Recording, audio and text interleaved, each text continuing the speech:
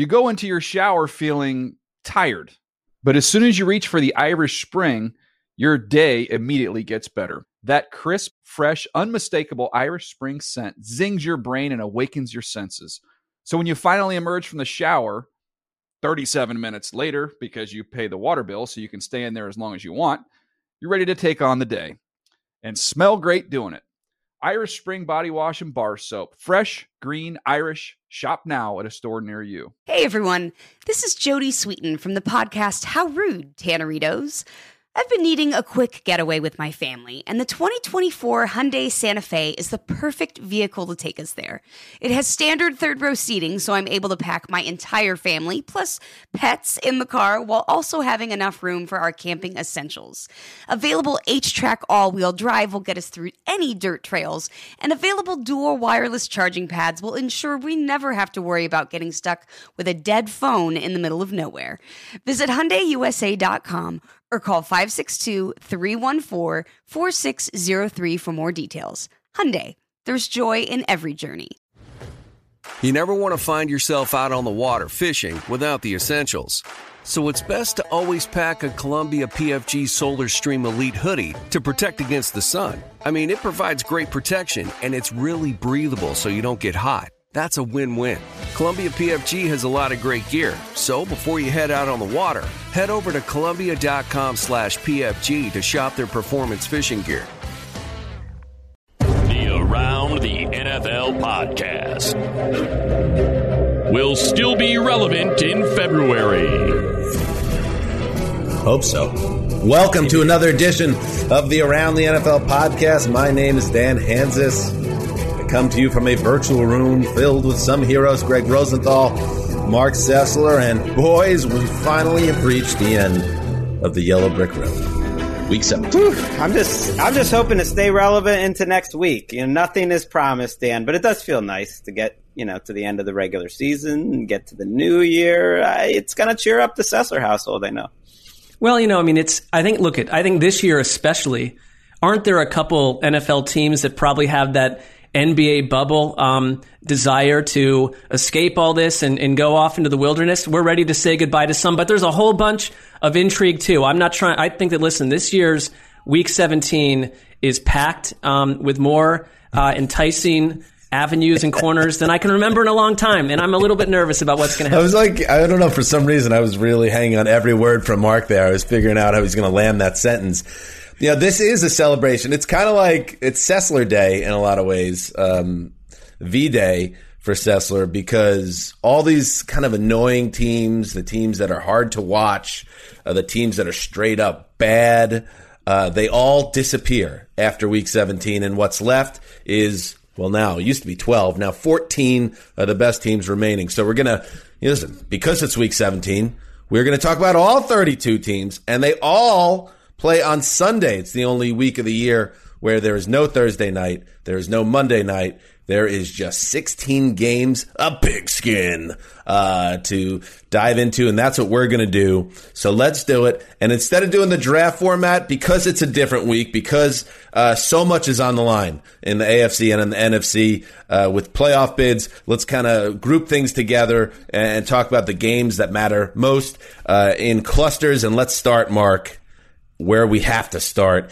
in the AFC, the Pittsburgh Steelers and the Cleveland Browns.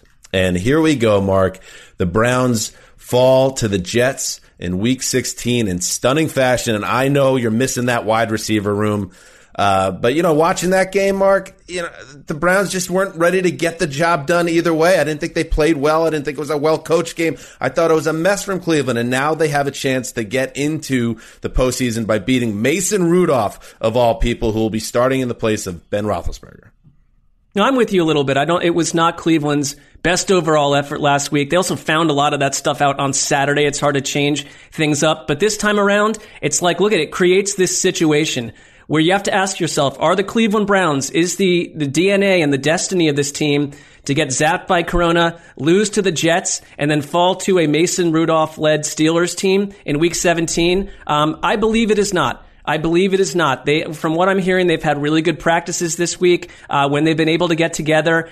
This team has found a way. They have not lost 2 in a row all year. They have recovered from losses and played well the following weeks. So you have to hope that happens in this situation. I mean, the Browns have corona issues. They may be undermanned in some situations, but the Steelers have a bunch of guys not in this game. TJ Watt will not be playing.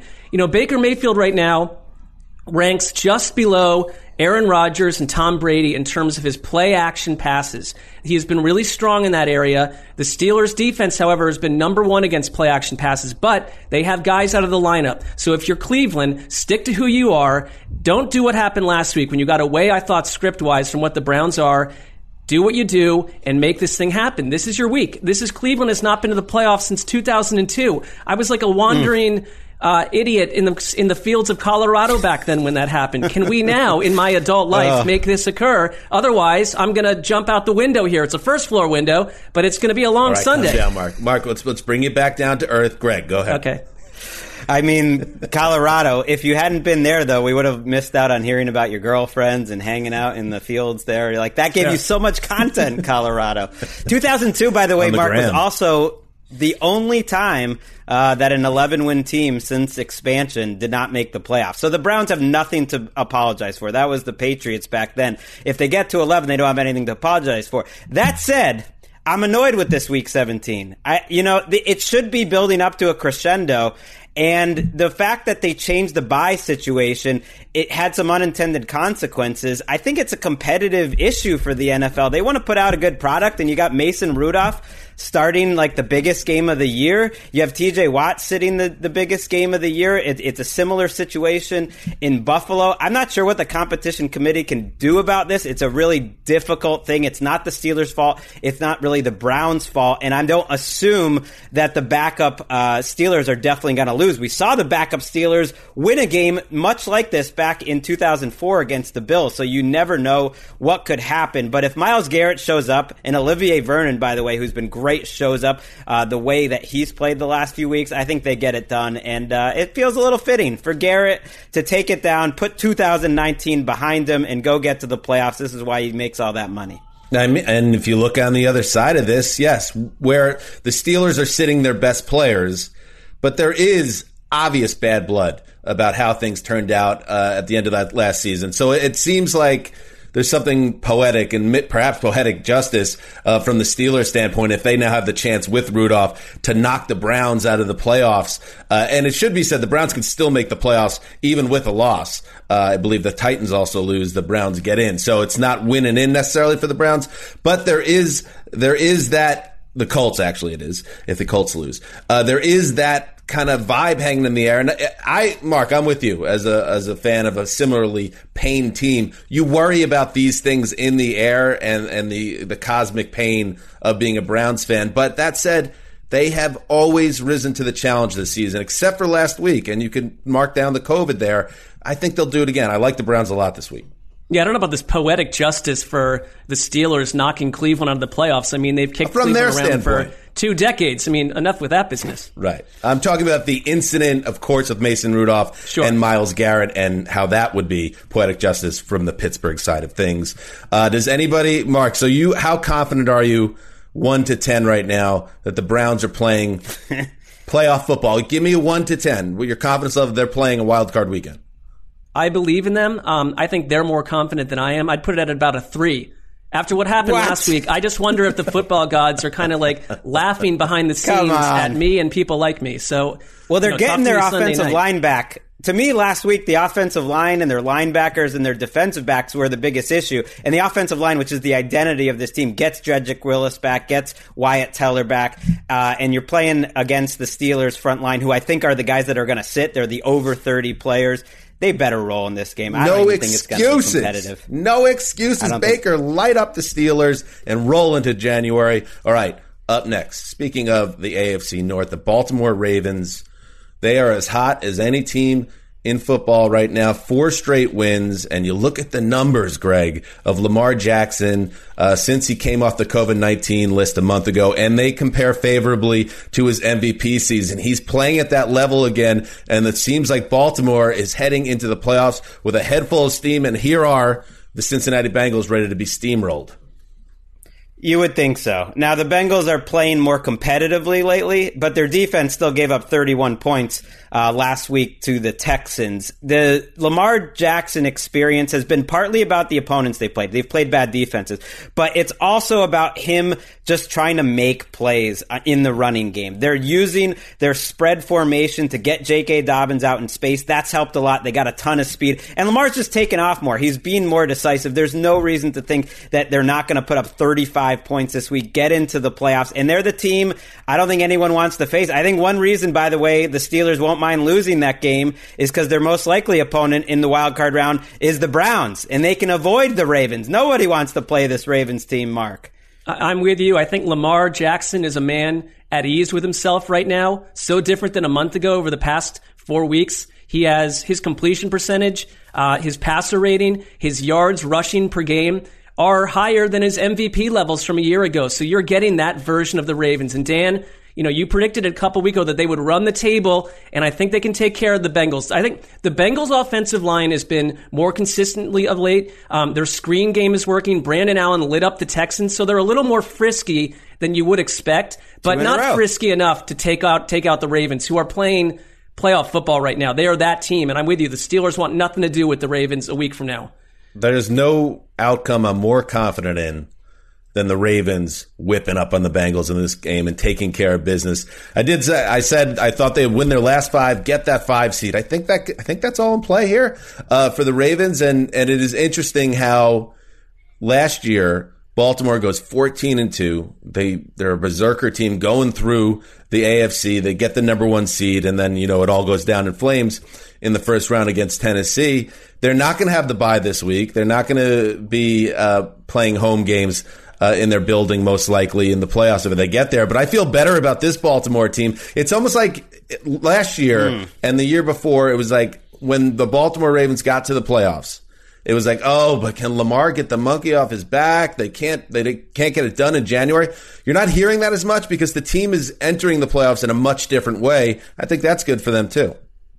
Their defense is banged up, and I hear you. It reminds me a little bit of Peyton Manning, who I think needed to get into the wild card round before he finally won a playoff game. Like, sometimes that's just the way to do it, get the monkey off your back. But all that flies out the window if they get stuck against Buffalo. I mean, the Ravens have been beating up on some poor sisters in the NFL, and if they get stuck going to Buffalo next week, they're still heavy underdogs to me. But I do like the way they've kind of adjusted to those defensive injuries, and they got to feel good heading into the playoffs. You're being a little sneaky dismissive of Baltimore the last couple of shows, Greg. I don't know what it's about. I love the Bills as much as anybody, but I don't think they are going to be get rolled over by anybody right now, this Ravens team. We're on, I guess, different pages there.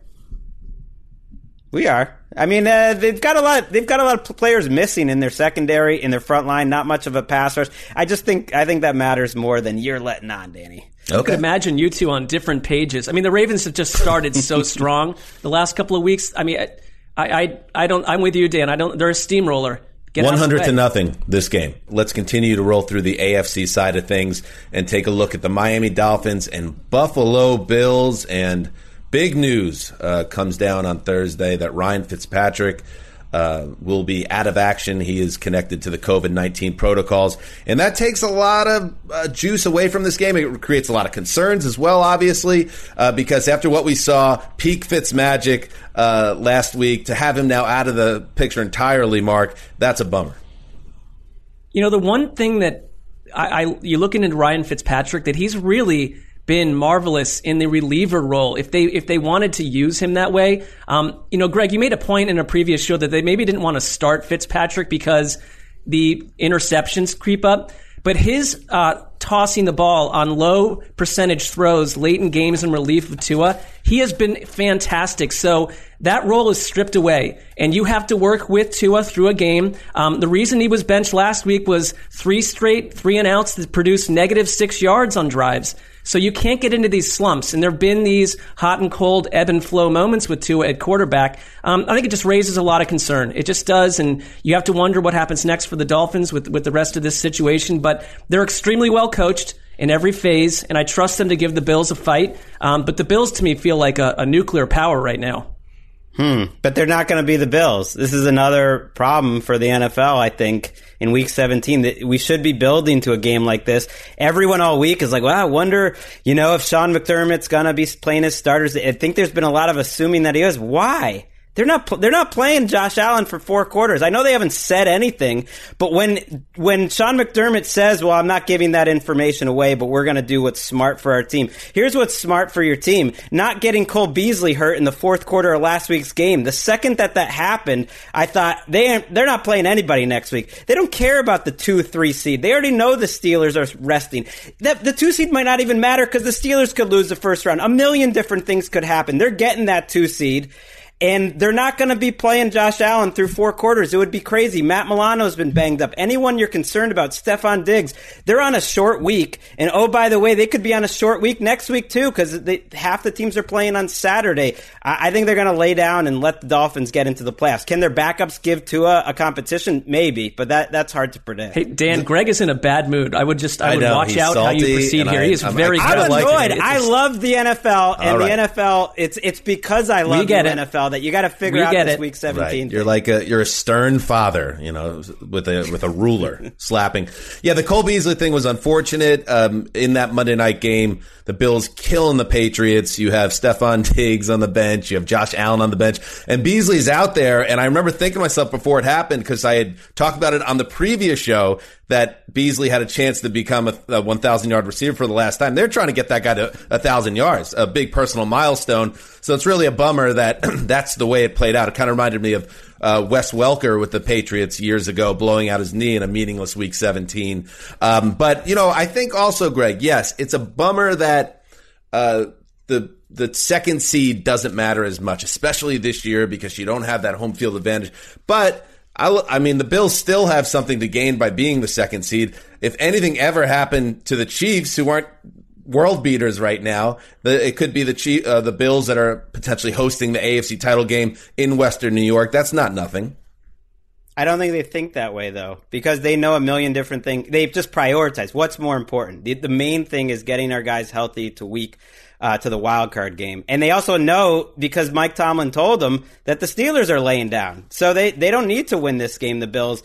I would be stunned if Matt Barkley isn't in this game in the first half. I know they haven't, come out and said it. Tua Tagovailoa has got to play better. I think part of his problem is everyone watched that primetime game, and I think it was his worst game of the entire season. He needs to bounce back. I don't know if it was the defense they were showing him or the moment, but he's playing too conservatively, and that's the difference between him and Fitzpatrick. Fitzpatrick throws to guys who are covered. Tua's got to learn how to do that. It's amazing how many short passes Tua is throwing, and I'm doing some research of the game, all these games about how efficient Tua is and how he doesn't throw interceptions. Well, watch some of these throws he's making. They're so high percentage, but when you throw so many high percentage throws, there's not going to be a lot of payoff. Whereas you have, this is my favorite stat, and I love our friends at the NFL Media Research Team. Fitzpatrick's 34-yard completion to Mac Hollins with 19 seconds to play against the Raiders last week had a 10.9% completion percentage, 4th most improbable completion of the season. It just stinks that Fitzpatrick is not in the picture for this game, and it's a bummer. Or next week, potentially. Or next week if they make it. And remember, he's been playing. He came into the league in 2005 as a 7th-round pick out of Harvard, has never been in the playoffs. So it's crushing to him that he doesn't have a chance to play in this game and maybe is out of the picture. Let's move on. Check out the Tennessee Titans at Houston Texans. And, the Titans, Mark, outclassed a little bit on Sunday night by the Packers. How concerned were you by that game and that performance? I'm not overly concerned. I mean, that game had a weather element too. The Titans, to me, they are who they are on offense. I'm consistently concerned about their defense, but not this week. I'm not too concerned. I mean, the Houston Texans, when we used to go to big New Year's Eve parties and you'd sleep over and you'd wake up the next day and there'd be like a guy asleep on the floor, and it's like, you've got to go. That's the Texans. We've seen enough. Their defense has been in off-season mode for a month. And, you have Brandon Allen throwing for nearly 400 yards on them last week. I see nothing stopping Tennessee here. The only question is if our friend Derrick Henry can get to 2,000 yards. It's asking a lot after what happened in Green Bay. It's 200-plus yards, but you never know. I don't think that's going to be their plan. He needs 223 yards in Week 17 to become the 8th player to 2,000. I would say it's impossible, But then you look at the opponent and you look at the stakes. The Texans, and I think Henry already has a 200-yard game against Houston this year. I would not rule it out, especially if this game starts going Tennessee's way and Henry starts sniffing it, that they start feeding him the ball. Again, Greg, you're going to get into that conversation. Well, is that the smart thing to do if you have a playoff spot locked up and you got Henry rushing the ball 30 times? These things matter to the players and to the organizations, and I think 2,000 yards might keep Henry on the field if he gets within sniffing distance. Yeah, he would be the one guy that feels like the exception because he's a superhuman bionic man that suffers no injuries. That said, he leads the league in carries already with over 340. He led the league last year with 304. So he's already had 40 more carries this season than he had all of last year. That'll be a tricky game to play, but that would be like a good thing for the Texans because it would mean that they're eating another 40 burger. They got 4 40 burgers this year, Dan. I think they could make a 5. Like, they are eating as well as those squirrels outside your house lately. It's good eating. Yeah, in this weird year of 2020, Mark, you brought up New Year's Eve and like having setting things up and thinking about partying. I now have a squirrel that I feed in my backyard as I look for human connection in a world that has gone awry. The one thing, the fly in the ointment for the Tennessee Titans is Deshaun Watson here, because Tennessee's defense is not good. It's the worst defense of the playoff contenders and the Super Bowl contenders out there by far statistically. You see it every time, it seems like. In their 5 losses, in fact, the Titans have allowed almost 35 points a game. So they get lit up in these games when they lose. And Deshaun Watson is playing outrageous football. He's on a team with 4 wins, and he has a passer rating over 110. So there is a scenario here where Deshaun Watson is lighting up the Titans defense in Week 17, and things get hairy. Yeah, I mean, he leads the league, and the Texans do in percentage of throws of 20-plus yards. I mean, and we've seen that, and they're exciting to watch because of that, and they keep games close despite their defense. But I can't believe that we've just shot by a comment about Dan feeding wild squirrels in his yard. There are so many things that could go wrong there, but I understand he's not wild anymore. Connection. It's actually a girl. Her name is Gus. It's a human connection. You're looking for human connection, but they're not human. They're squirrels. But the most amazing thing to me is that you can tell the different squirrels apart, because the obvious thing is already starting to happen. Different squirrels are coming. They heard that Dan's got some good food, and now they're coming to the yard. This is like Howard Hughes behavior, just throwing it out there. So it is. And you know what? Like, I'm just embracing that I might be going crazy. I mean, it is what it is. I actually don't have a huge problem with it. All right. Let's move on. Yeah, so Tennessee has a chance to get that wild card spot with an 11th win. Now there's the Indianapolis Colts, who have the easiest path to victory in Week 17 because they have the worst team in the league, the Jacksonville Jaguars, who have lost 14 straight games. There's literally no way to build a case for the Colts losing this game. I was going to say the Jags have already clinched the number 1 overall pick, so they have nothing to gain from losing anymore. So perhaps, Gardner Minshew comes in and there's some magic and the Colts go home, scratching their heads. Nah, they're going to take care of business here, right, Greg? They should, but the case is pretty simple, that the Jaguars beat them in Week 1. That's their 1 win. It was a weird game. The Colts dominated it. But that's the Jaguars a long time ago, Greggy. I know, but they've kind of dominated this series for a while, and the coaches are the same, Doug Marrone and Frank Reich. It's strange. I don't expect it. And you mentioned the Colts have the easiest matchup, but they've got the toughest route to the playoffs. They're on the outside looking in. If the Titans somehow lose, the Colts can still win the division. But the way it's shaping up with the Bills potentially resting starters, with the Steelers resting starters, I think all these teams have a good chance to get to 11-5, and that means the Colts would only be the second team since the last expansion to win 11 games and not make the playoffs. And I'm sad about it. I wanted to see Phillip Rivers and this Colts team. Maybe they will get in. They'll get lucky and get helped out somewhere else. But there's a good chance that collapse against the Steelers in the second half kind of ends up defining their season. That doesn't feel right for them to miss if they get to 11. But what I love about this, because there's a lot of hubbub about whether you do this or not, they are hiding out of town scores. So the players can't see, play the game blind, do it the best you can. I love that. The Colts team, there's a lot to like. I think they're balanced. But I also watched the way that they were detonated by Tennessee a couple weeks ago, the way the Ravens beat them up in the second half. the way that they collapsed to Pittsburgh. They had one converted third down in the second half of that game. So they're a little bit of a tricky team to get totally behind, but they are a playoff level team to me. So we'll see how this shakes out. It's striking, and we talked about it. I thought that was one of the strangest games of the 2020 season, how the Colts were so in control at halftime against the Steelers, and then just the Steelers flipped a switch. And to me, it was kind of telling in the way that, as bad as the Steelers had been in the 4 weeks previous, it's a reminder that the Steelers and these other AFC superpowers have a higher gear. And when they flip that switch, they play at a higher level than the Colts can. So as much as I like the Colts, I've never been in love with this Colts team because I don't think it's ever been a team that you could say is great. It's a good team, and it's a good team that can miss the playoffs even if they get to 11 wins. Greg, here's just a little more shading on your point. Since the expansion to a 12-team postseason in 1990, only one of 208 teams have won 11 games in a season and missed the playoffs. And who was it that missed, Greggy? Tom Brady's Super Bowl defense, his first one, 2002. Incorrect. It was the year after the 18-1 when Tom Brady tore his ACL and Matt Castle came on and got them to 11-5. Still no playoffs. Greg, you got to know that. You just got to know it. Too many Super Bowl trophies in Greg's closet there. Brain freeze. That was another AFC East they tied for and missed the playoffs. I teed you up on that one, Greg.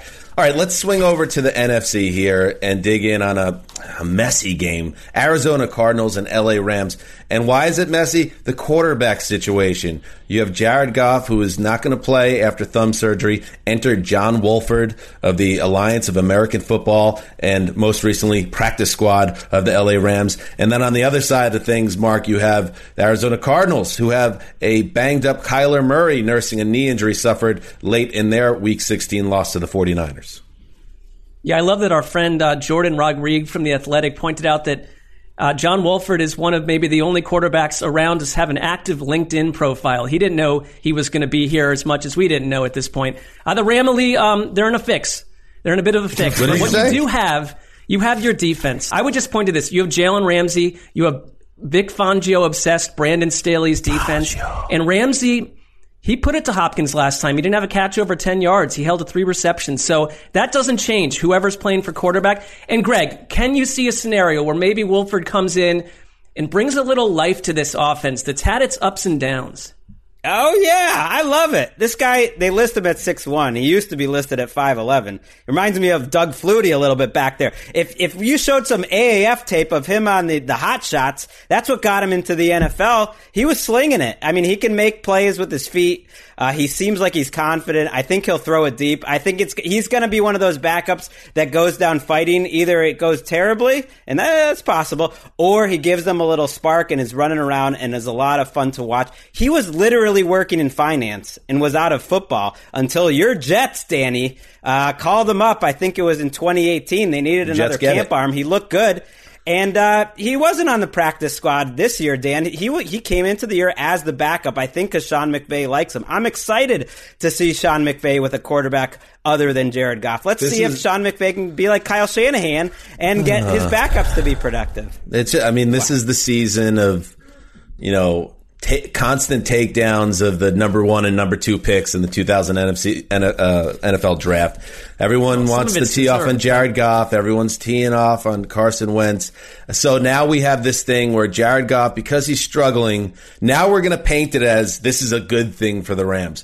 Wolford, not a good thing, but could be. John Wolford is going to now join up with Sean McVay and light up the Cardinals. And I had a similar conversation. I had to hear the similar hokum from Matt Money Smith on the Power Ranking show a few days ago when he said he had covered and done play-by-play on some AAF games, and Wolford is going to do RPO, and Sean McVay is having a field day, scheming up ways. All right, let's see how it goes. And look, here's that footage again. Here we go. Let's see what Wolford can do in a big spot. I think it's more Jared Goff residual anger playing into the analysis here. Hey, who's the better coach? Do you trust Sean McVay or Cliff Kingsbury? Because I am left a little wanting watching this Cliff Kingsbury offense. Who's got the better players? who's got Aaron Donald? Who's got Jalen Ramsey? I was all ready to lock this thing up if Goff and Cooper Kupp were playing. I'm not bold enough to do it with Wolford, but I did pick them in my game picks column. I think the Rams can still get this win.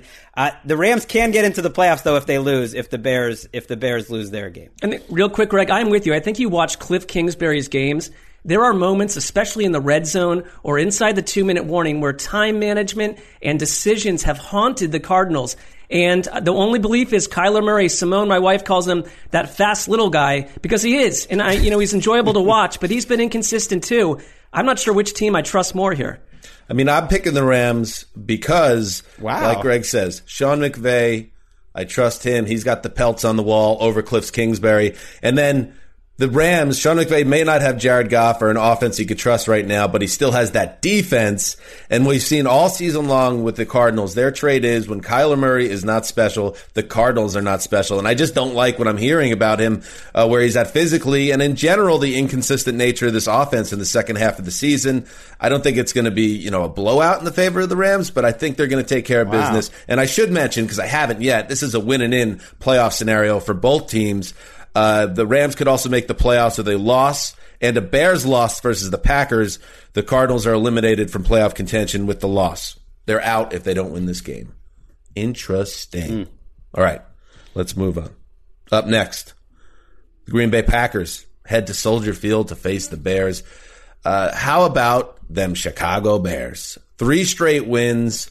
They're scoring 30 points every week. Mitch Trubisky is having a field day, playing with confidence. David Montgomery's putting up 130 total yards every week and a touch. You have Allen Robinson on pace for 1,300 yards. This offense is humming right now. So all of a sudden, with the Bears in their own situation, winning in the playoffs, the Packers might have a battle on their hands, Mark. I think they do. I mean, this is a different Bears team than the one that we've prodded fun at for years. And you're getting a different version of David Montgomery in the ground game to start. Now you can look who they played in recent weeks. It's not been the high elites of the NFL. And their offensive line has thrived. The run game has thrived. I think a lot of it starts there. Trubisky playing better. You still get the same mistakes. I'm just saying, how do you stop this Packers offense, okay? I right now think that A.J. Dillon and Aaron Jones have been, look at what happened in Tennessee. What a 1-2 punch. Devontae Adams, unstoppable. I am confidently locking this up for the Packers. Confidently. He wanted. It didn't sound that confident. No, you didn't start out that way. How good the Bears were looking. Are you kidding me? I'm much more confident. I hate that we have the same lock. I knew Mark wanted to get it out there first. I mean, I thank Mitchell Trubisky for winning these 4 games in a row to make it possible for me to lock against him in Week 17 against the Packers. Are you kidding me? Has anyone watched these games? Because I'm telling you, Mitchell Trubisky hasn't even played well 2 of the last 4 weeks. It reminds me so much of 2018, where he got a lot of credit for wide open receivers. The offense is playing well, no doubt. Matt Nagy or Bill Lazor, whoever's calling plays, is in his bag. They're running well. Allen Robinson is awesome, but I think Jair Alexander can take Allen Robinson out, and when you take Robinson out, they just don't have much. Trubisky's been throwing up a couple passes per game that the other team should take away, or he's fumbling the ball, and I don't trust this Bears defense. Even though they've been solid all year, I don't think they get to Aaron Rodgers, and I don't think this game is that close. I feel great about getting the chance to lock up the Packers in Week 17. I'm with you. And then you have the situation with the top of the NFC. We've been lamenting how Week 17 has been deflated some by this adding of the playoff spot and the removing of the second bye. But in this game, it doesn't get affected because the Packers can lose that number 1 seed that they currently sit in if they don't win. They have everything to play for. The bye in the first round, everything going through Lambeau Field in the NFC.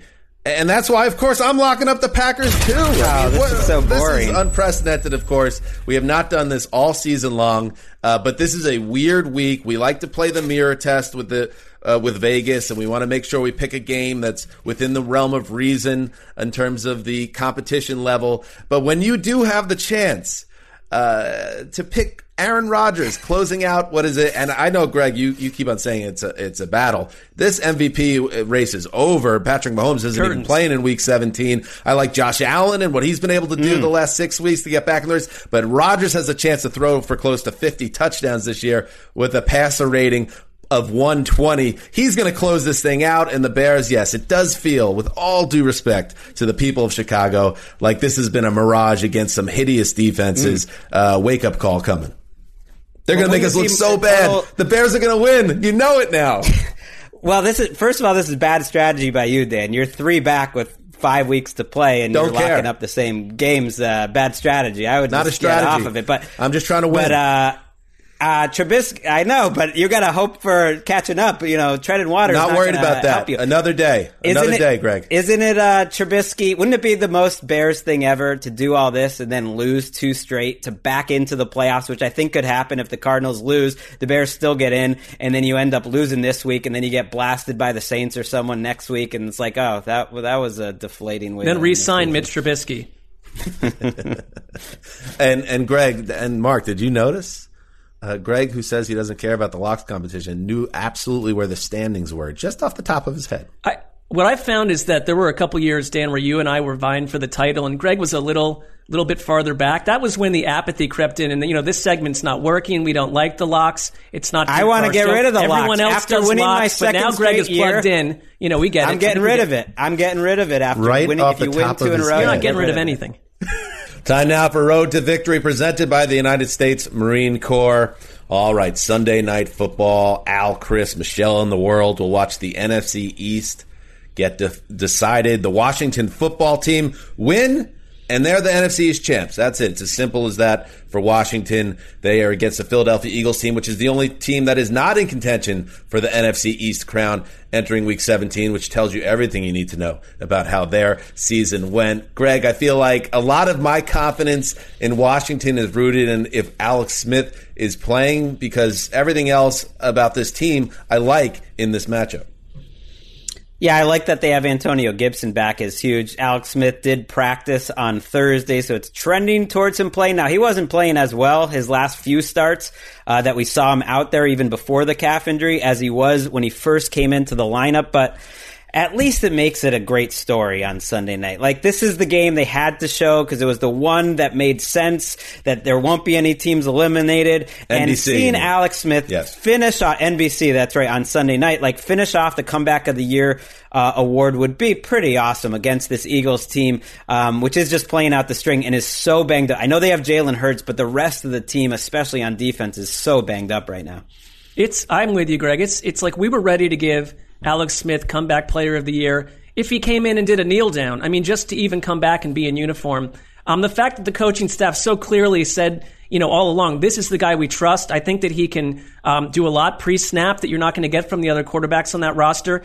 This needs to be about Washington's rookie class, though, too. Chase Young, Antonio Gibson, these guys are key to this team. And it's incredible to me. These teams met back in Week 1 when I thought Philly could be a Super Bowl team. Their quarterback of the future, Carson Wentz, is nowhere to be seen right now. And it's Philadelphia and Washington, with Washington a chance to win the NFC East. I'm sorry, I didn't see that coming. Check me at the door if you did. Jalen Hurts lingers as an X factor in this game, of course, because he's had explosive moments since taking over for Wentz. He was, I don't want to say exposed by the Cowboys defense last week, but he came down to earth in those last 3 quarters against Dallas. So it makes me think that if the Dallas defense could figure out Jalen Hurts a little bit, this Washington front 7 can do the same thing. And it should be noted that, yes, we don't know about Alex Smith right now. We know Dwayne Haskins isn't the quarterback because Ron Rivera cut the guy early this week, the 15th overall pick in the 2019 NFL draft. He is gone, and that was obviously a display of power from Ron Rivera, who never liked this guy, never liked the way he played or how he prepared. So they move forward, and it does beg the question, and I trust Ron Rivera, Greg, but why create that distraction in the locker room entering this game when you could just sit Haskins on the bench or have him inactive and handle that in the offseason? Well, I wonder if it was a move that was appreciated in the locker room. That it might be something that the team, okay. I don't know this, but Haskins put them, in jeopardy. Okay. Tyler Heineke comes in there and looks good. And maybe the team likes it. It's funny because we always say, well, week one doesn't mean anything and you never know what you're going to get in week one. Week one between these teams kind of told us everything. The Washington defense was awesome. The defensive backs that Ron Rivera is really a specialty coach, making them better were awesome in that game. Kendall Fuller, Ronald Darby, Chase Young was awesome. Haskins was brutal in that week one game, and Carson Wentz was kind of a mess. And the Eagles started getting injured. That week one game told us a lot about how this season was going to go. I would also say this was probably appreciated. I mean, sorry, but Dwayne Haskins, did you really grasp this opportunity on and off the field? I could point to 18 or 19 things to suggest that you did not. And I think that Ron Rivera needs someone who's all in, and he basically told the rest of the team, if you want to act like that, you're not going to be on this team. You can be working a different job somewhere else in society. Sayonara. Obligatory Dwayne Haskins defense. I did not grasp many opportunities when I was 23 either. He is right now not wired like this, but for the NFL, obviously. Before we... he'll get a job. He'll definitely get another opportunity. He will. Before we move on, what would it take? Here's a fun little game, Mark. What would it take for Alex Smith not to get Comeback Player of the Year award? And I'm just going to present one scenario. You tell me if it's going to lead to him not getting the trophy. In this finale game, he starts, goes 11 for 27 for 81 yards, 6 interceptions, and he's ejected in the fourth quarter for headbutting Sean Hockley, the referee. Does he still get the trophy? That would make it very edgy because, it's the last thing we think about. But I'd have to say the only thing that could probably knock him out of there is like if Brett Favre came in and won a Packers game in the playoffs in relief of Aaron Rodgers. It's got to be Alex Smith. But the headbutt thing, that's thorny. I mean, that's Ed Hockley. It would be a Sessler scenario. It would be a Sessler scenario where the asteroid finally hits us. That's the only thing that's... Yeah, no vote logged, yes.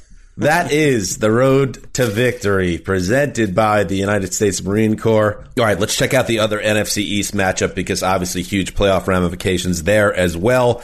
The Dallas Cowboys coming off 3 consecutive wins, including a blowout of the Eagles last week that knocked the Eagles out of the playoffs. They now travel to the Meadowlands to face the G-Men. And this is very simple, Mark. The winner clinches the NFC East with a win, and then they sit on their couches and hope Washington loses Sunday night. Yeah, I mean, I feel like we flip every week which NFC East team we would prefer to see in January. Right now, it's arrow up for me on Dallas, and I think if you look back at this season, there was a stretch where Kellen Moore had to game plan for 4 Cowboys quarterbacks in 5 games. That's rough. That's not easy to do. Alongside a defense that back then was just a wide open barn door saying, come right through, dance along to the end zone. Well, that's not the case now. They played a little bit better on defense. And the Giants... The end zone was inside the barn? Well, dance out the barn. I don't know if you're going in the barn, out, a lot of dancing, a lot of achieving touchdowns and field goals. Got it. And we were high on the Giants, and the Giants ran into the AFC North, didn't they? I mean, the Giants team, I'm kind of like, interesting, see you next year. Yeah, Daniel Jones admitted this week he's been limited in terms of trying to make plays outside the pocket. That's a problem because, they're going up against a pass rush that's been getting better. We were talking comeback player of the year. In a normal year, Randy Gregory might be a nice option. He has been balling for Dallas, and he has been through a lot. It hasn't been in the NFL very often. He's playing great. Another comeback player of the year candidate. How about Andy Dalton, the Red Rifle, playing well lately, making the offensive line look better. But when I heard this week that Jerry Jones was in such a good mood on his radio appearance that he said he's been dancing around the house because they got a chance to make the playoffs, I thought, they're gonna lose. Yeah. I mean, there's.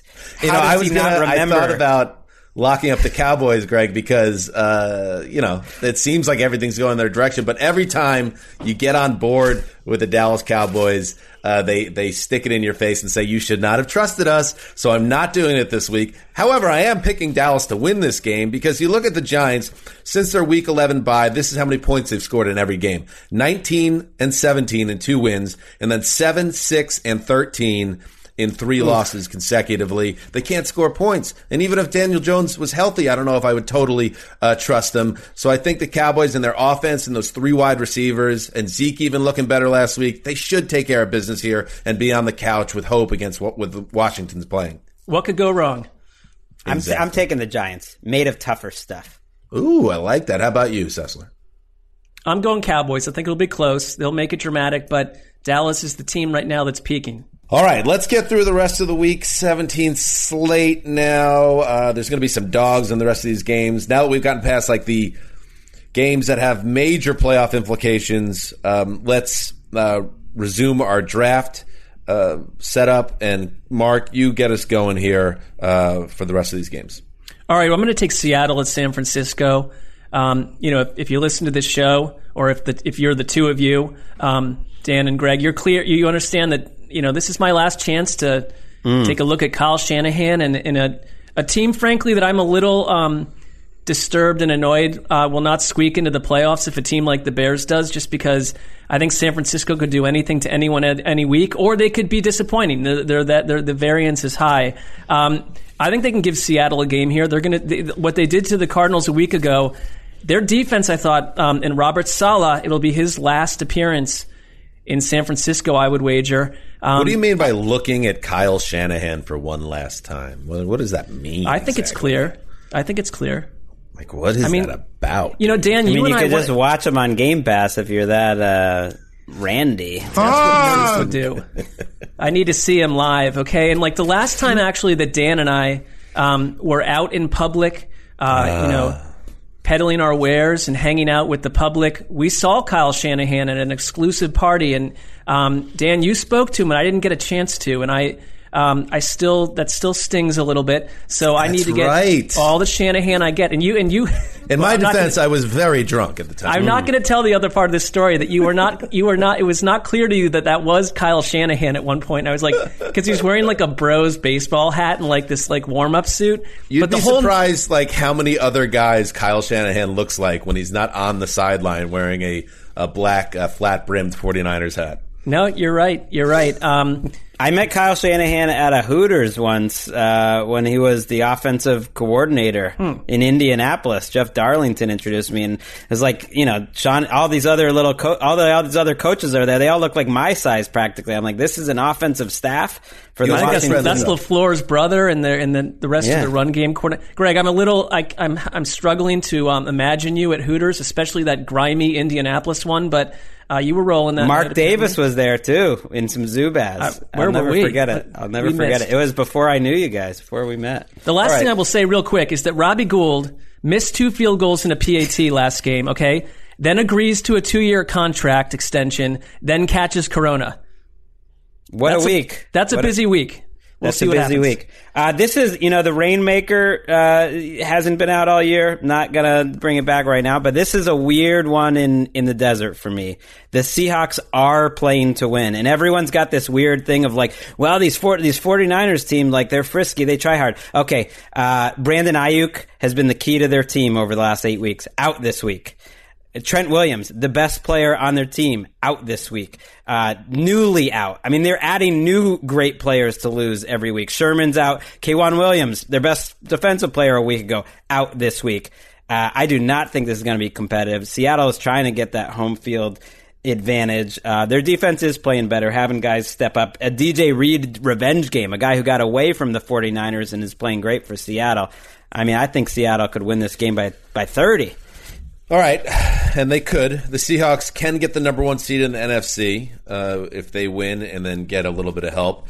So we'll see what happens. And it's no joke. We talked about it on the show this past week. The Seahawks defense has gone from liability to borderline strength, and I expect them to keep it up. And one person who will no longer be on the sideline for San Francisco is Robert Saleh.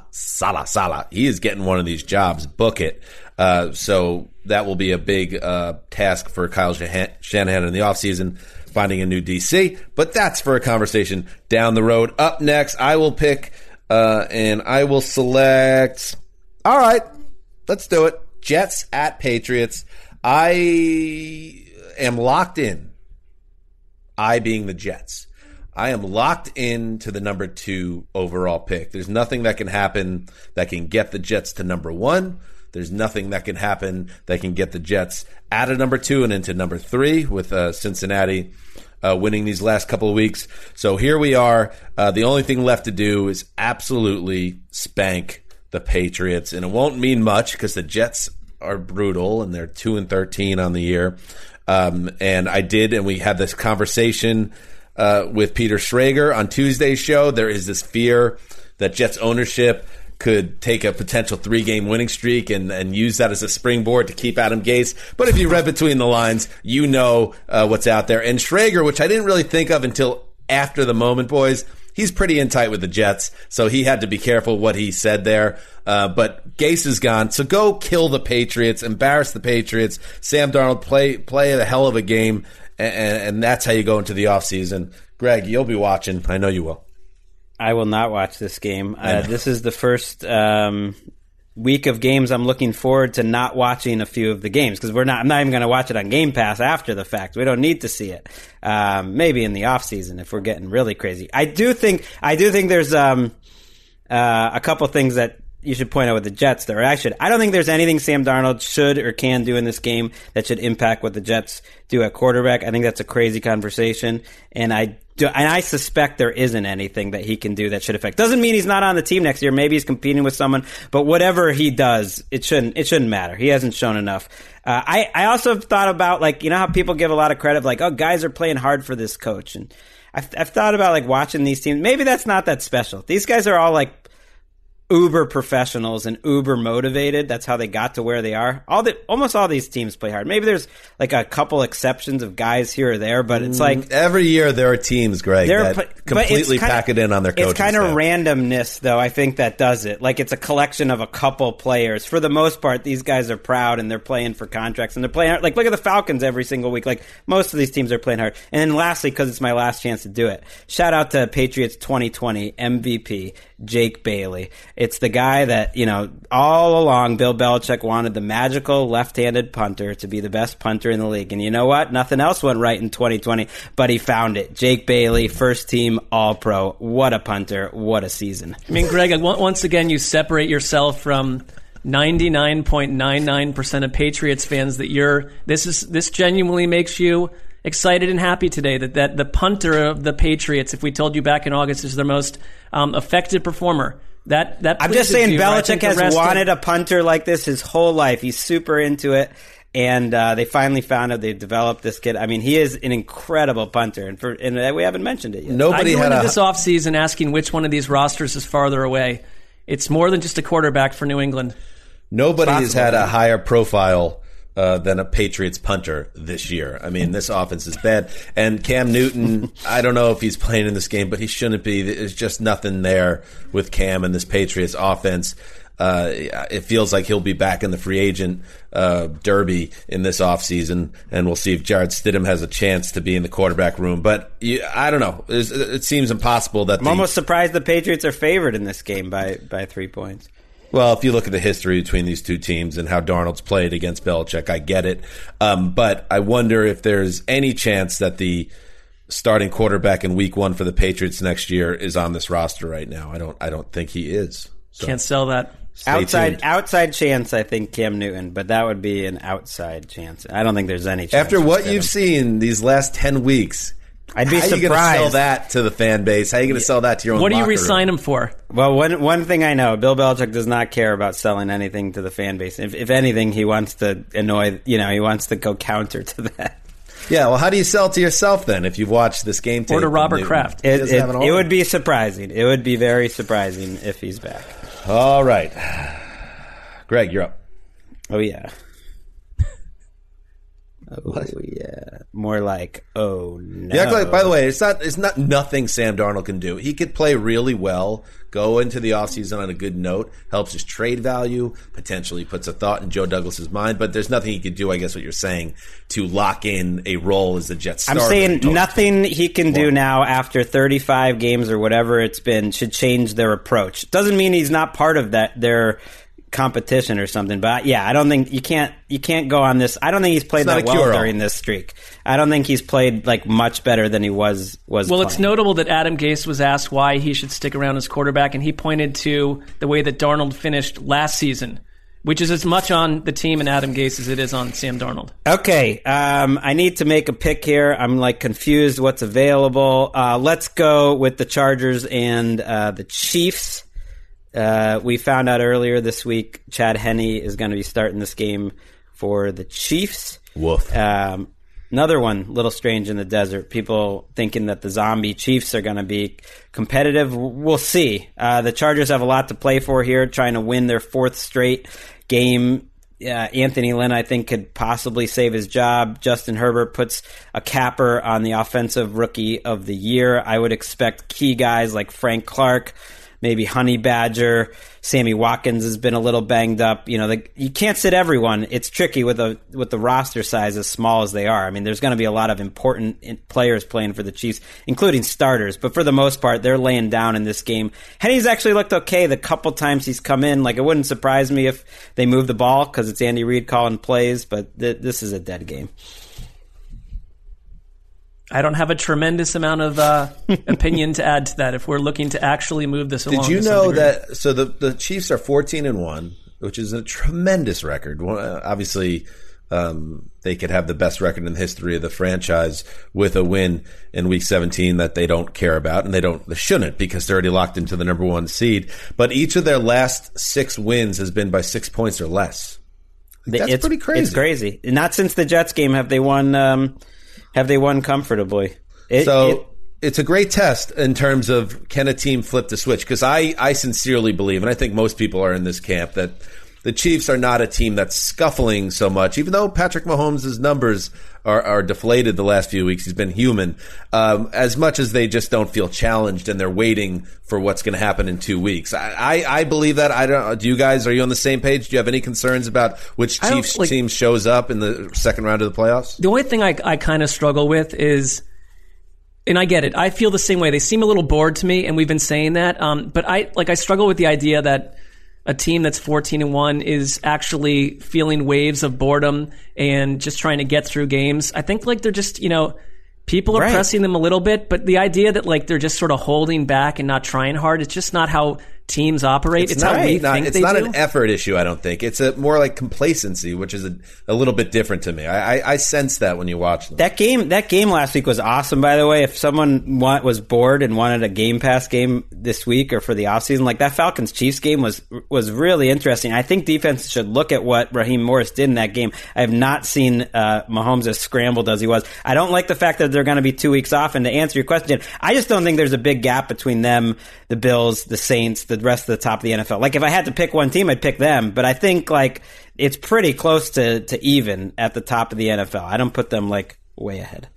If A.J. Terrell comes down with that Mahomes pass late in the fourth quarter, and he had it, all he had to do was survive contact with the ground. I mean, it's annoying when a team could be as good as the Chiefs and get a break like that. I feel like that's part of the thing that drove me crazy about the Patriots over the years, that it felt like those things happened all the time. But would that have mattered in this week? Because it wouldn't have mattered, no, they beat the Bills, so... They beat the Bills, so it's...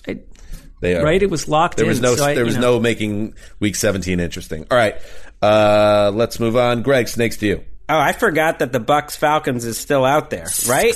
So you have a chance. I'm glad I remembered in time because this game at least has some juice.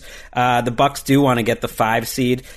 That's important because the winner plays at Washington, and if the Buccaneers lost this game, which they're certainly capable of doing, I know they've been playing well, but they were down to Atlanta.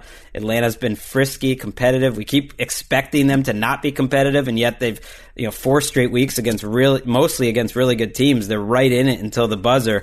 The Bucs want that team. Yeah, they want that 5 seed because if they lose and the Rams won, they would fall down to 6 and play a much tougher Week 1 game than the winner of the NFC East. They could probably be playing Seattle. So it's the end of this Falcons team, and they're ready to say goodbye. But they are potentially one of the greatest 4-win teams in NFL history. I mean, they've played that second hardest schedule in the league, according to Football Outsiders. They are 2-8 in 1-score games. including, against the Saints and the Chiefs and the Bucks. Like, it's like against good teams, and I feel bad for them. I don't think their pieces are going to fit like their next coach either. It was such like a Dan Quinn defense that it's a little bit more of a rebuilding job, I think, than people realize. But at least you have Matt Ryan. That's usually an indictment of the coaching staff when you're a team that has pieces and just loses a ton of close games. But it's a little different because they fired one guy, brought in Youngery. I'm with you, though. They've been competitive. They've been competitive week after week.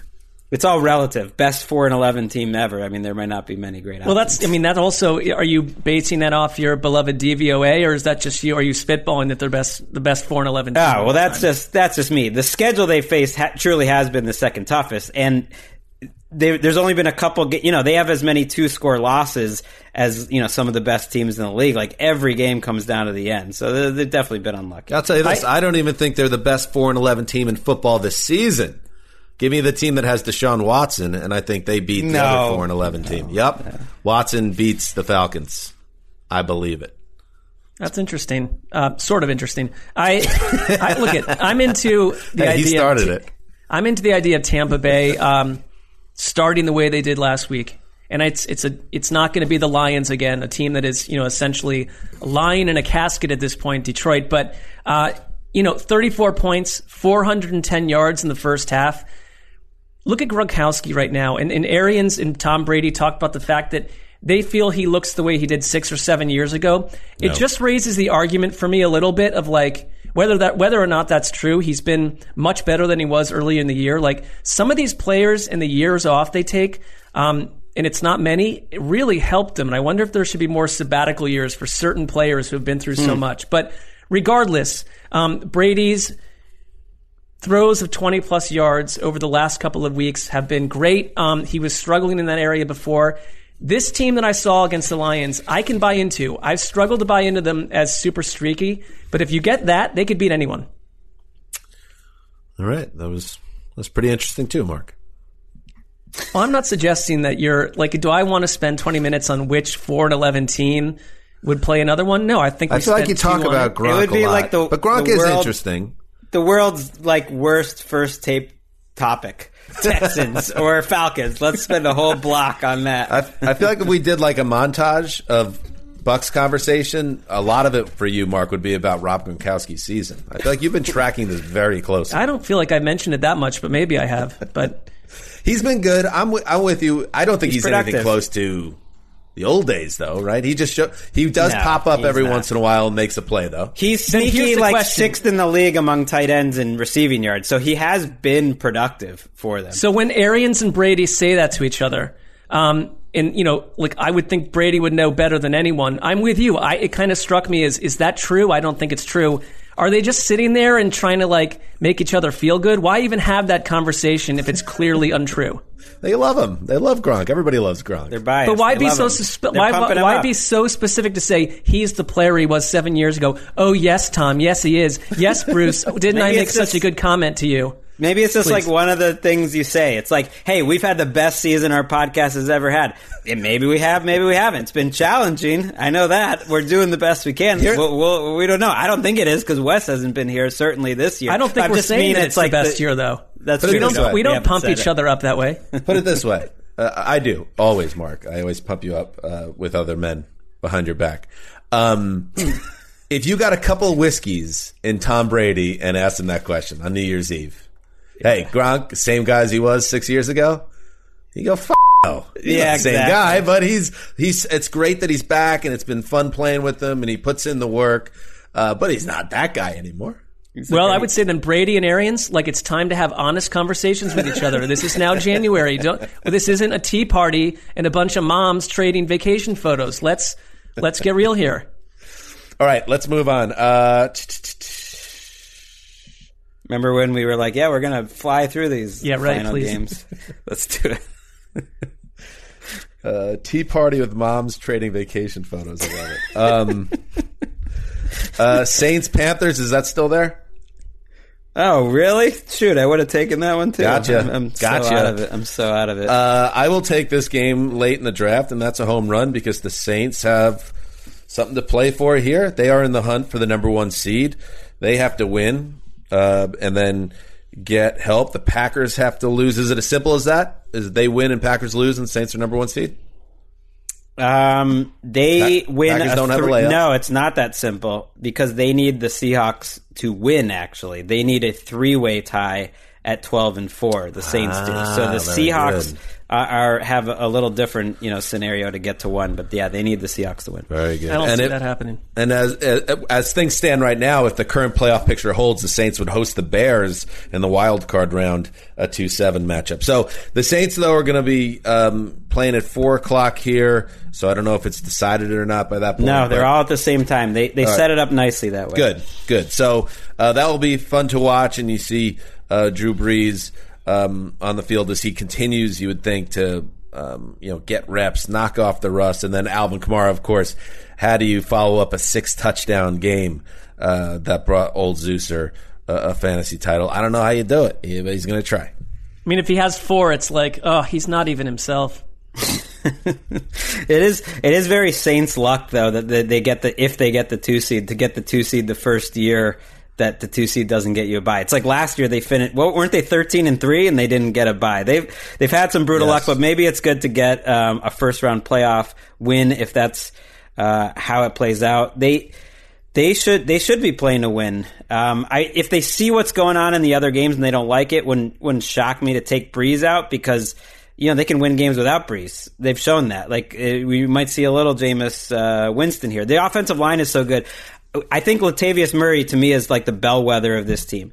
If Latavius Murray is ripping off 12 for 67, then we're dominant because he's just going to be a guy who kind of gets what's blocked. He's a good player, but when he's rolling, it's like we're just steamrolling you because it's a sign you have no hope. And I would think that's going to happen. This Panthers team I know they've gotten some wins, but their offense is taken on water. Right, lost in these 6-touchdown performance for Kamara. I think that Murray had 80 yards last week. Right, they had nearly 600 yards of offense. I mean, I would just ask this quickly: do you think that this has been a successful year for Matt Rule? 1 to 10, I would say yes. Maybe not wins, losses, but you don't leave the season worried. You leave the 6. season with I give him a 7 because the main thing is: are you going to bring a good offense? To Carolina. And when you watch them, they have 4 players over 900 yards from scrimmage.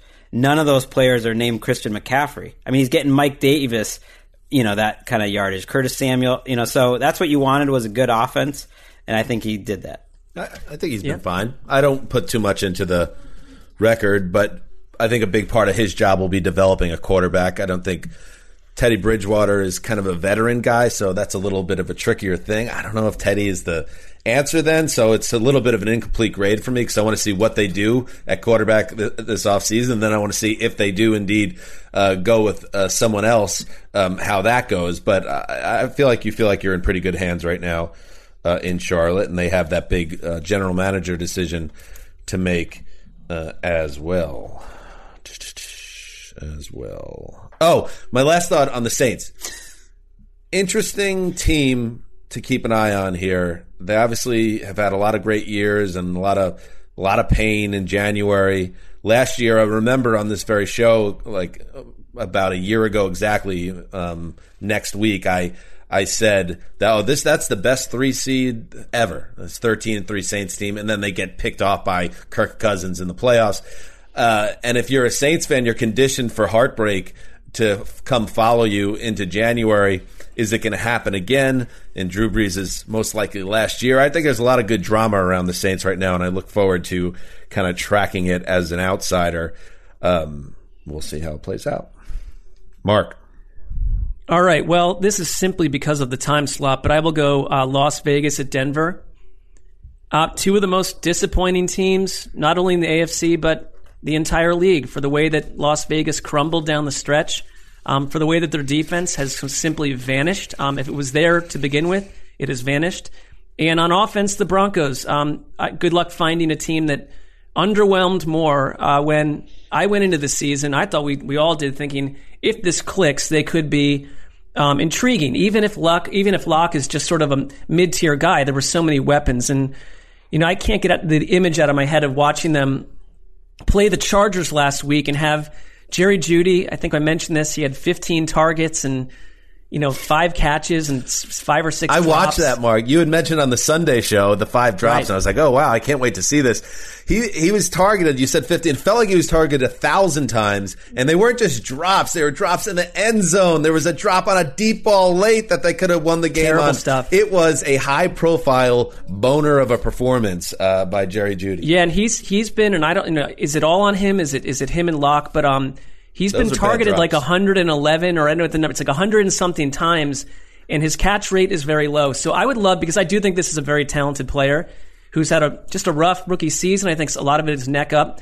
Here's a Raiders defense that if you watch how that end of that game happened with Miami, these guys can't tackle. They're an embarrassment. Go Broncos. This is a chance for you to show what you want to be. I'm not sure it's going to happen, and a lot of changes are ahead, and they have to get real about their quarterback position. But if we want to see the Broncos thrive on offense, this would be the spot. Oh, God, I'm so happy not to have that conversation for another 6 or 7 months. Yes. The Broncos offense is what it is. It's a limited quarterback with good skill players, and it's just not coming together, and they'll have to make a decision. Actually, I thought Locke not playing well last week was a good thing because they didn't need another quote-unquote strong finish to cloud the minds of the decision makers in Denver. They got to go bring in somebody else.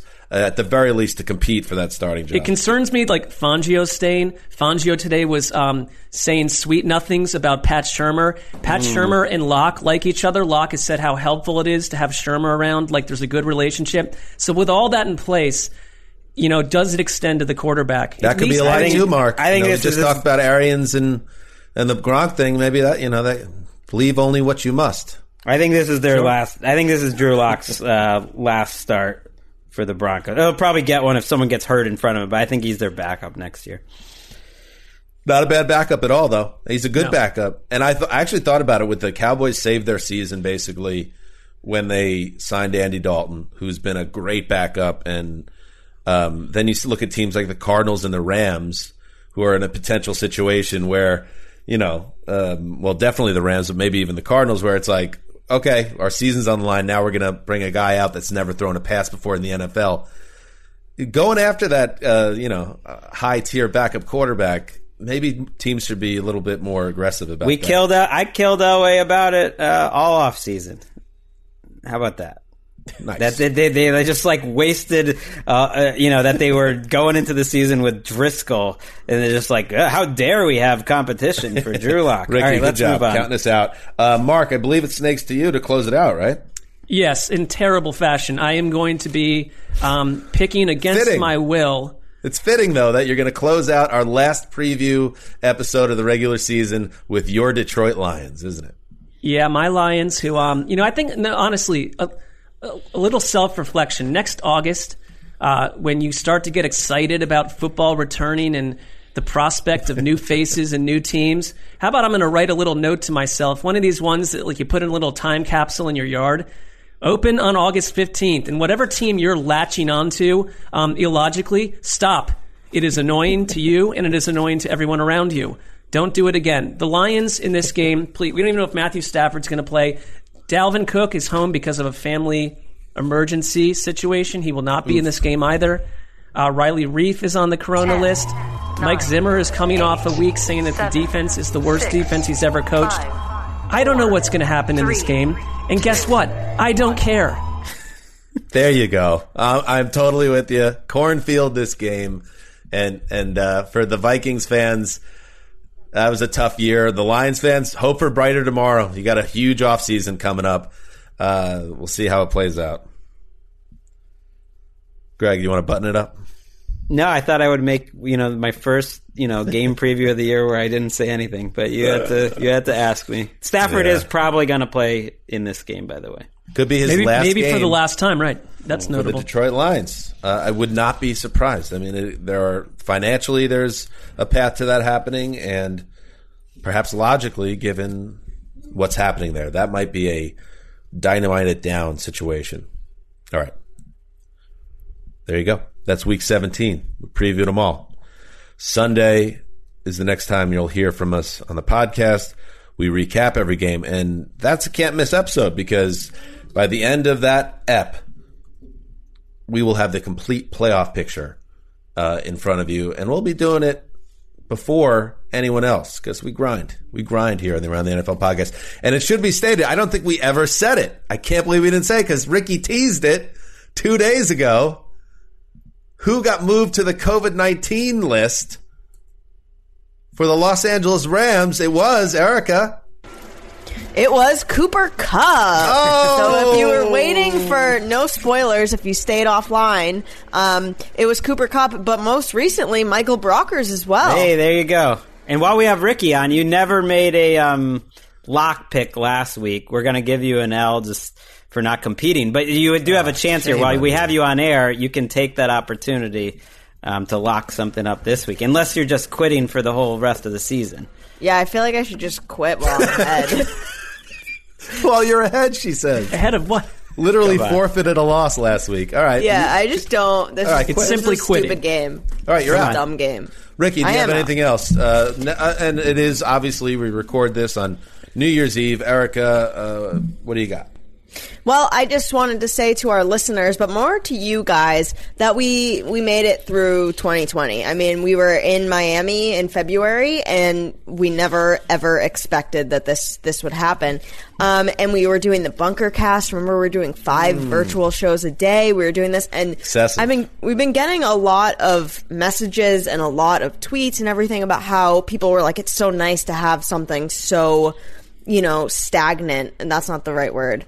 Consistent. Something Something they could consistent, depend but something, on, yeah. something that whatever. So But stagnant just too. like a pool of water with fungi growing on the top like of we it. we never leave. Like we are a stagnant body We're a of rock. water. We are a rock for those people. That's a nice thing. I like So I thought that we could close out the show, and I wanted to read a few iTunes reviews on Apple Podcasts. Okay. So, and if you want to, celebrate the holidays or the new year, it would be really, really great and helpful if you guys would go leave us some more reviews and 5 stars. If you don't want to leave 5 stars, then don't leave a review at all. So I just want to read a couple. I love podcasts and listen to quite a few of them every week, but to be honest, all you need for your NFL news is around the NFL. The guys are all great, and they are not talking heads like most other big sports podcasts. Yeah. Also, this foursome has great chemistry, which makes episodes really funny. I'd even say that I wouldn't watch as much NFL football if it wasn't for the ATN podcast. Keep going, guys. You hear that, Roger? nice. Pump a little money into the old piggy banks of the Zeuser, the old boss, Quiet Storm, the mailman, Ricky. We're bringing in money to you. Absolutely. The best NFL content available. Dan and the gang beautifully dissect the games each week and create some laughs along the way. Top shelf content. Sorry. Nice. Written by Dan. Yeah, Dan and the gang. My favorite podcast of any genre. The content is great and the hosts are genuine. I really couldn't recommend the show more. Will always be my go-to podcast and has been for years. I downloaded this app just to rate them. Yeah. How about That's that? And I like awesome. that. That's what I like. Forget about it's not enough. You want more. It's the disease of more. I don't want just to be the favorite podcast in your sports realm. I want us to be your favorite podcast, period. And Love not it. being afraid of technology. Signing up for that app to drop that comment, that's a next level move. Love it. Love it. Love it. Love it. Yep. Incredible show. Funny and informative. Just a group of guys sitting around talking football and joking around. Bit of a sitcom vibe. Interesting. We'll take that. Oh, you know what? Hey, We could sitcom's use been on some hard times. We're going to bring it back. We could use some laugh track. That would that would be a good off-season episode. Just a laugh track. Like It's got to be a Friends negative episode. one here, please. These 5 people, I mean, like a warm blanket on a cold, rainy day. Do they know more about football than your taxi driver? Probably not. But their ability to make you feel like you're sharing a beer at the local watering hole is unparalleled. Get well soon, Wes. So I mean, yeah, it depends. That depends who the taxi driver is. Right. Right. Yeah. And I'll end it with Cosell suddenly driving a taxi, you're Like, probably is it right. Greg Williams? Like, Greg Williams might be driving a cab right now. I don't know. Ooh. I'll end it G. with this. The best NFL podcast. Great group. Greg is hilarious. We need more Ricky. Quit picking on Mark. Dan is the man. I missed Chris. Always happy to hear him on the pod. He's my fave. You should do a contest for Nick's nickname. Thank you for regularly giving me something to look forward to. So you guys Very can nice. you guys can count on way more content coming your way for 2021, and it's been a terrible year, but we've all been together, and we're happy to be in your earlobes every day. Yes, that was very nice, Erica. And Nick Shook, he has a nickname. It's official. He is the J.R. Smith of this podcast, sixth man of the year. That's why I call him the Pipe. Nick Shook is the Pipe. No. We really don't think that works. I rule that out. Sixth man of the year is a much better nickname if we want. I don't remember this being a democracy. I had to come up with a nickname, and he's the Pipe. No. I'm not gonna, no one's going with that. We're not buying that. We do thank it is amazing, like, the listeners keep us going, and it's like doing this podcast in its own way. Even at the beginning when we were doing that, like, daily, which seems crazy now in retrospect, it's been a great distraction. I was thinking, as much as I'm, like, ready, the playoffs are going to have its own challenge. We're going to be taping a TV show on a different thing. We'll tell you about all that. That's exciting that we're busy. It's been, like, amazing. It's been amazing to have this as a distraction. I don't know what I would do without this podcast. I think I'd go a little crazy. Yeah, I would think about, like, the early days when I somehow finagled my way to an Airbnb during free agency to under the guise of needing to pay attention to the mad rush. But those were great days on some level, even though I'd walk outside that Airbnb and, like, LA was melting hardcore. But I'm with you, Greg. I think you said it well. Just, we've stared at each other on these screens a lot, but it means a lot. I would do it for free, but don't tell that to the commissioner. It's been a really hard year. It's been a difficult year for us. It's been unbelievable that all this stuff is happening, the pandemic, while Chris is battling cancer again, and how brave he's been, and Lakeisha and young Link, what a battle they've been going through. So that is always on our minds in 2020. And get well soon, Chris. Better times in 2021 for everyone, including this podcast, because we are not the same when we don't have Wes with us. And everybody have a great new year. And I don't know what plans you have, Mark. Is anything going on in the garage? No, very little. I mean, I honestly kind of forgot it was New Year's Eve. He got an Airbnb. He's like, those days of the Airbnb, like the last time I could get away from my family. Remember that. It's like Simone's like, Mark, it's New Year's Eve. Can you come back from the motel? This is a narrative. This is not accurate. All right, this is Dan Hansen signing off for Quiet Storm, the old boss, Ricky Hollywood, the mailman, the Pipe, everybody. Happy New Year, and we'll see you on the other side.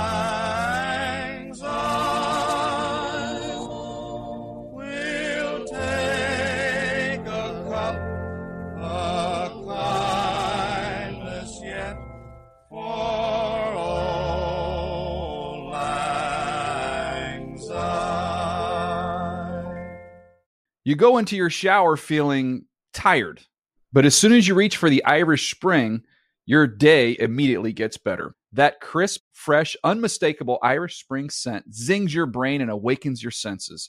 So when you finally emerge from the shower, 37 minutes later, because you pay the water bill so you can stay in there as long as you want, you're ready to take on the day and smell great doing it.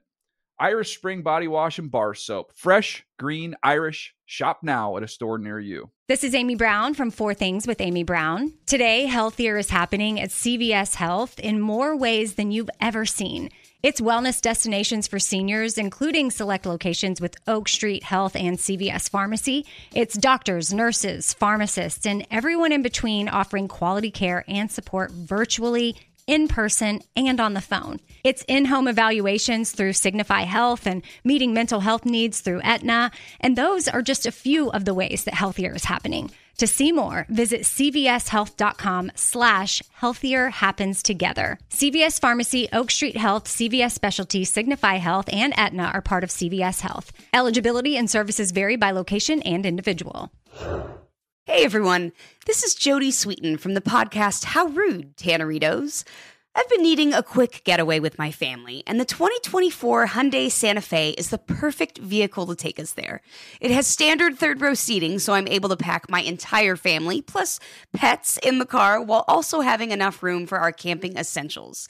Available H-Track all-wheel drive will get us through any dirt trails, and available dual wireless charging pads will ensure we never have to worry about getting stuck with a dead phone in the middle of nowhere. Visit HyundaiUSA.com or call 562-314-4603 for more details. Hyundai, there's joy in every journey.